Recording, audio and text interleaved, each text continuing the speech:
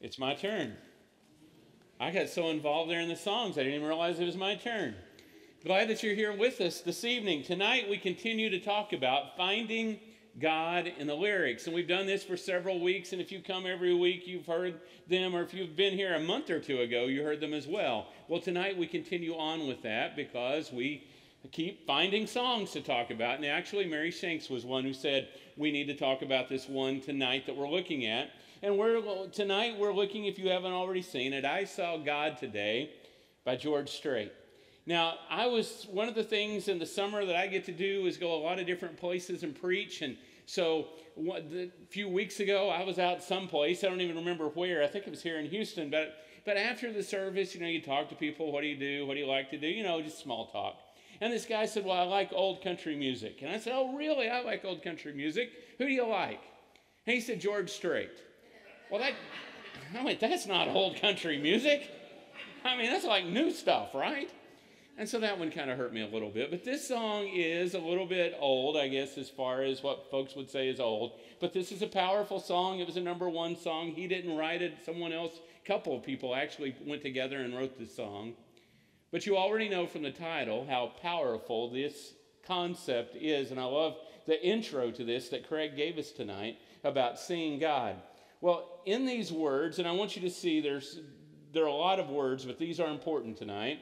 And this is how the song goes. He says, just walked down the street to the coffee shop, had to take a break. I've been by her side for 18 hours straight. Saw a flower growing in the middle of the sidewalk, pushing up through the concrete, like it was planted right there for me to see. The flashing lights, the honking horns, all seemed to fade away in the shadow of the hospital. At 5:08, I saw God today. I've been to church, I've read the book. I know he's here, but I don't look near as often as I should. Yeah, I know I should. His fingerprints are everywhere. I just look down to stop and stare and open my eyes, and then I swear that I saw God today. Saw a couple walking by. They were holding hands. And she had that glow. Yeah, I couldn't help but notice that she was starting to show. I stood there for a minute, taking in the sky, lost in that sunset, a splash of amber, melting into shades of red. His fingerprints are everywhere. I look down and stop and stare. I just look down and stop and stare. I open my eyes, and then I swear I saw God today.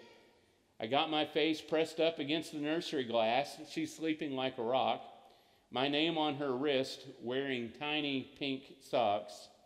She's got my nose, she's got her mama's eyes, my brand new baby girl. She's a miracle. I saw God today. Well, I love that thought and that sentiment by understanding God and who God is, and through birth, how you say, wow. When both of our daughters were born in Brazil, and things probably have changed some since we were there, but at the time, it was not the custom for the father to go into the delivery room. It wasn't in your own room. You went to a delivery room, and that was not the custom. And Barbara said that whatever doctor she chose would be one that said that I would be there. And I was like, oh, really? Well, really? I can sit outside. No, you won't. You will be there. And so we found a doctor who said yes. And so he happened to be head of the hospital, of the birthing part. And so we go to the hospital, and everything is great, and we're there early in the morning, and the doctor comes in, and Barbara says, my husband's going in with us, right? And he said, well, I think so. I think, hopefully so. And she said, no, he's going in. And so it's like, oh no, you don't want to have a woman in labor fighting, right? And so he said, well, I'm going to have to work a few things in order for that to all happen. And so, sure enough, they take her in the gurney down the hallway, and he tells me as we walk along, he tells me, stay here, which was outside of the area where they were delivering babies and operating on people. And I say that because there was a woman being operated on. It was kind of amazing as we walked by. And so as I stand there, and it actually was a little chapel area, and I remember praying, and there was a great big Bible in Portuguese, those huge Bibles that weigh like 30 pounds that was sitting there. And I remember looking at it, and all at once the doctor comes out, and he's wearing scrubs and a mask, and he throws me a pair of scrubs, and he says, put these on now. And so I'm like, what? He goes, put them on now. Well, what I didn't know was he was passing me off as a doctor to get me in. And so we went in, and I was there, and really it was a very easy delivery. So I said that one time, and boy, did I get in trouble. So I'm not saying it tonight. And at 9:05 that morning, Annabeth was born. And what I remember saying, as a missionary who had a degree in Bible, what I remember saying in my head was, as I saw that little baby, was, there is a God.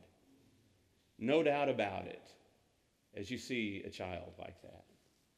There is a God.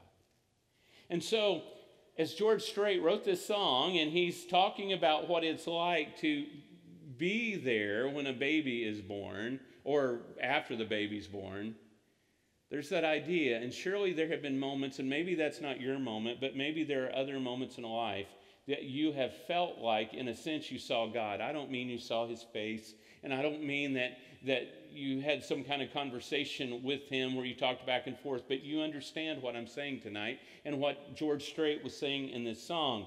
Well, we will see what we look for. If you look for something, you're going to see it, right? You say, well, how is that? Well, I think about it with a car. Back a few years ago, we had a Chevy Traverse for about 10 years, and finally it just died. When the mechanic says, don't bring it back anymore, then you know it's time for it to go on, right? Because he was making all kinds of money off of it. I mean, he's taking his wife to Tahiti for vacation, you know? And so we looked around, and a friend of mine, I'd been on a trip and flown into an airport, and a friend picked me up in a Subaru and told me how great it was, and then I saw some things about them. So we bought a Subaru Ascent. Well, I didn't know anybody drove a Subaru, and I'd never even heard of the Ascent. But do you know what happened after we bought it? We realized that nearly half the cars on I-10 are Subarus. Well, looky there. There's a Subaru, there's a Subaru, there's a Subaru. And on Sunday night, after buying that car on the weekend, on Sunday night, we came in here and read a psalm that the song leader picked, Craig or Matt or someone, that was about the ascent up to Jerusalem. I went, it is everywhere. You start noticing things all at once. And if you are a Christian and you think about God, you may realize that you're seeing God's work in many places. And if you are not a Christian and you don't think about the Lord, you may be missing those things that God is doing, because God is active just like God has always been active in our world. So if you're missing it, it's because you're missing it, not because God isn't doing something. So I see God, I see him when I wait. Well, I don't like to wait very much. I want everything to be quick, right? If I could get a faster microwave, I would. Psalm 37, verse 7 says, be still before the Lord and wait patiently for him. Do not fret when people succeed in their ways, when they carry out their wicked schemes. Well, I start getting worried when wickedness is going on around me and things aren't going my way. But somehow God can be seen in that waiting period as we become more and more dependent on God. We start realizing more and more how real God is and how active God is. I also see him when I meditate on him. There is a big difference in reading the Bible and memorizing the Bible and meditating on God's Word. There's a real difference in those things. And you say, well, what do you mean? Well, you can read the Bible all day and have no idea what you've just read.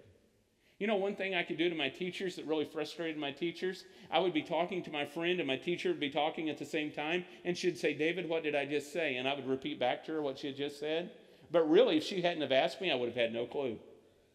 So it's possible to read something as the same thing and have no idea what you're reading. You ever read a book and you realize 3 or 4 pages later that you didn't even realize, you were going over the words in your head, but you weren't really reading?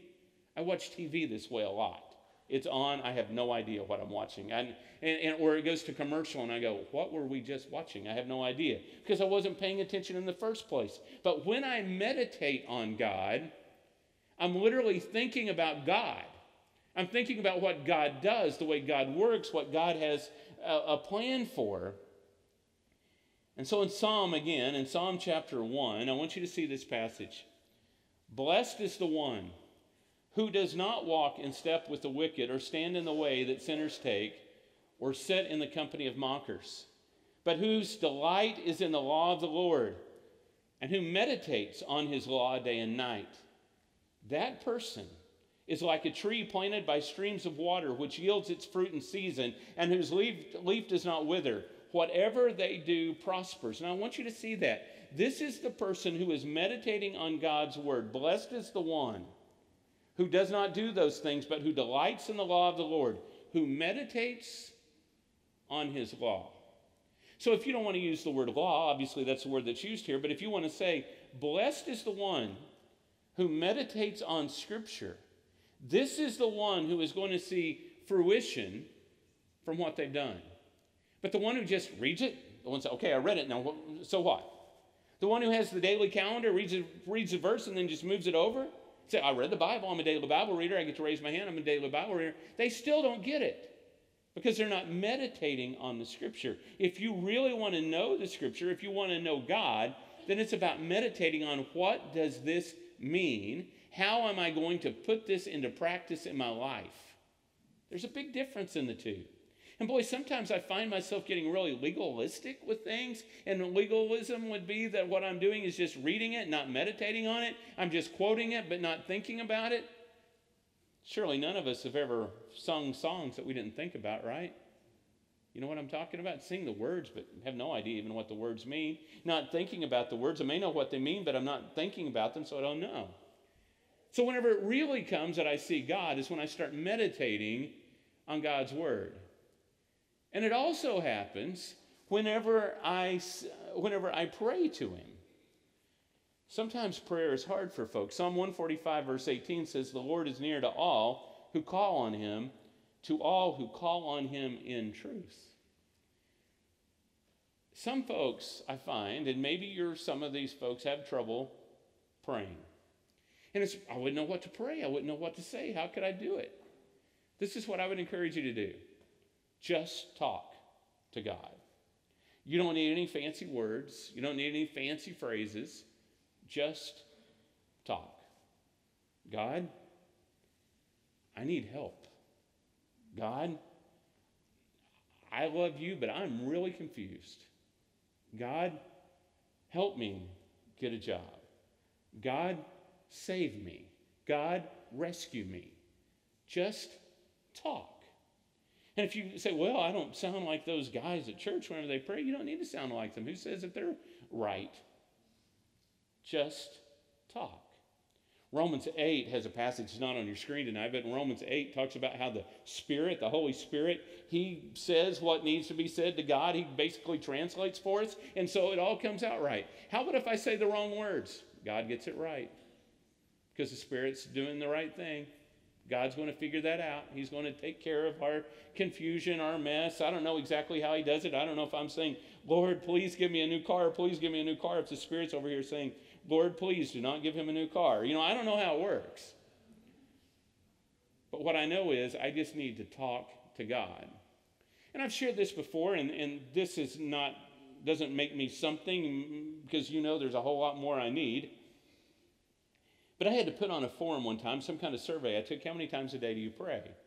And so, the form was like 1, none, 1, 3, 5, more. And so I got to think about how many times do I pray a day? 75? 100? And so you say, well, wait a minute. If you are awake, like 18 hours a day, or let's say 16 hours a day, if you're awake, how could you pray 100 times? Well, because the prayers might only be 2 or 3 or 4 words. The prayers aren't like long, elongated. It's not, our dear Heavenly Father who art in heaven. It's not that. It's, Lord, help that guy. Lord, I just heard that siren. Help whoever it is that's hurt right now. It's those kinds of prayers. It's praying all the time. It's thinking. It's whenever Craig talks about his brother-in-law and talks about others that are sick, and he mentions the Pences. It's, please, Lord, help them. It's talking to God. And then, when those prayers are answered, positively or negatively, but we pray positively, we say, yep, God was at work, not, boy, were they lucky. It was God was at work because God has been involved in the equation, but now he's involved in our minds as well. I see him when I serve others. In a well-known passage in Matthew chapter 25, Jesus says this. It's like a parable. He says, then the king will say to those on the right, come, you who are blessed by my Father, take your inheritance, the kingdom prepared for you since the creation of the world. For I was hungry, and you gave me something to eat. I was thirsty, and you gave me something to drink. I was a stranger, and you invited me in. I needed clothes, and you clothed me. I was sick, and you looked after me. I was in prison, and you came to visit me. Then the righteous will answer him, Lord, when did we see you hungry and feed you, or thirsty and give you something to drink? When did we see you a stranger and invite you in, or needing clothes and clothe you? When did we see you sick or in prison or go to visit you? And the king will reply, truly I tell you, whatever you did for one of the least of these brothers and sisters of mine, you did for me.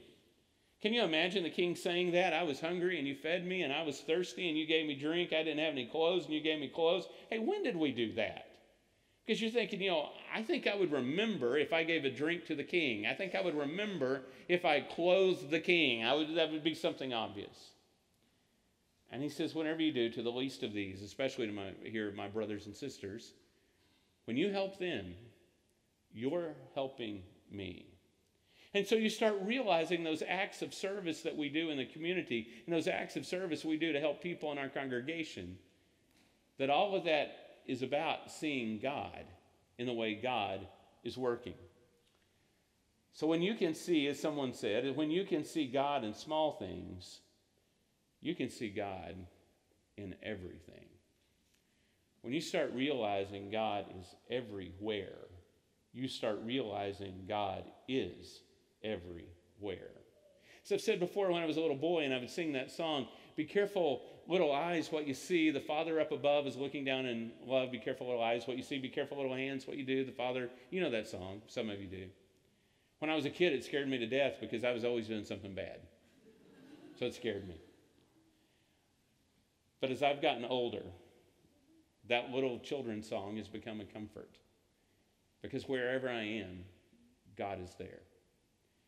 If I'm here in a place that's air-conditioned and nice, and folks are here that are friendly, or if I were to find myself tonight in Kabul, Afghanistan, God is still there. Wherever I am, God is there. When we can see God in small things, we can see God in everything. Don't say, well, this was mine, and then I thank God for these big things. No, just give God credit for everything. So my question for us tonight, or naturally you get one, but I have another statement. Have I seen God today? Stop and think about that. Have I seen God today? Well, if I haven't, I'm not looking.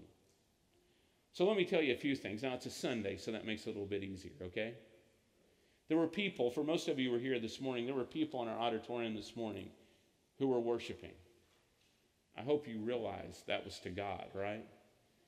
I saw people help other people. I saw people open doors, and I saw people at a wedding shower just a few minutes ago, and there were people pulling out tables and cleaning up the chairs, taking chairs away and bringing in new chairs, and hostesses who were putting out food and cleaning up food. And I saw people giving gifts to a couple. And I saw a couple that was saying thank you and saying that we met at this congregation and what it means for us. And all those things are seeing God at work. All those things. But tomorrow is a different day. Tomorrow you go to work and a lot of people start school. Will we see God even in those moments? He will be there. He'll be there. He's there in our pain, and He's there in our pleasure. He is there. If I haven't seen Him, I'm not looking. He wants us to succeed. He wants us to honor him. He wants us to recognize him. So let's be people that do. Maybe tonight you need to be baptized into Jesus, have your sins forgiven, and receive the gift of the Holy Spirit. Or maybe you just need prayer. You can come forward, or you can write to us at elders@mcoc.org. Come as we stand and sing.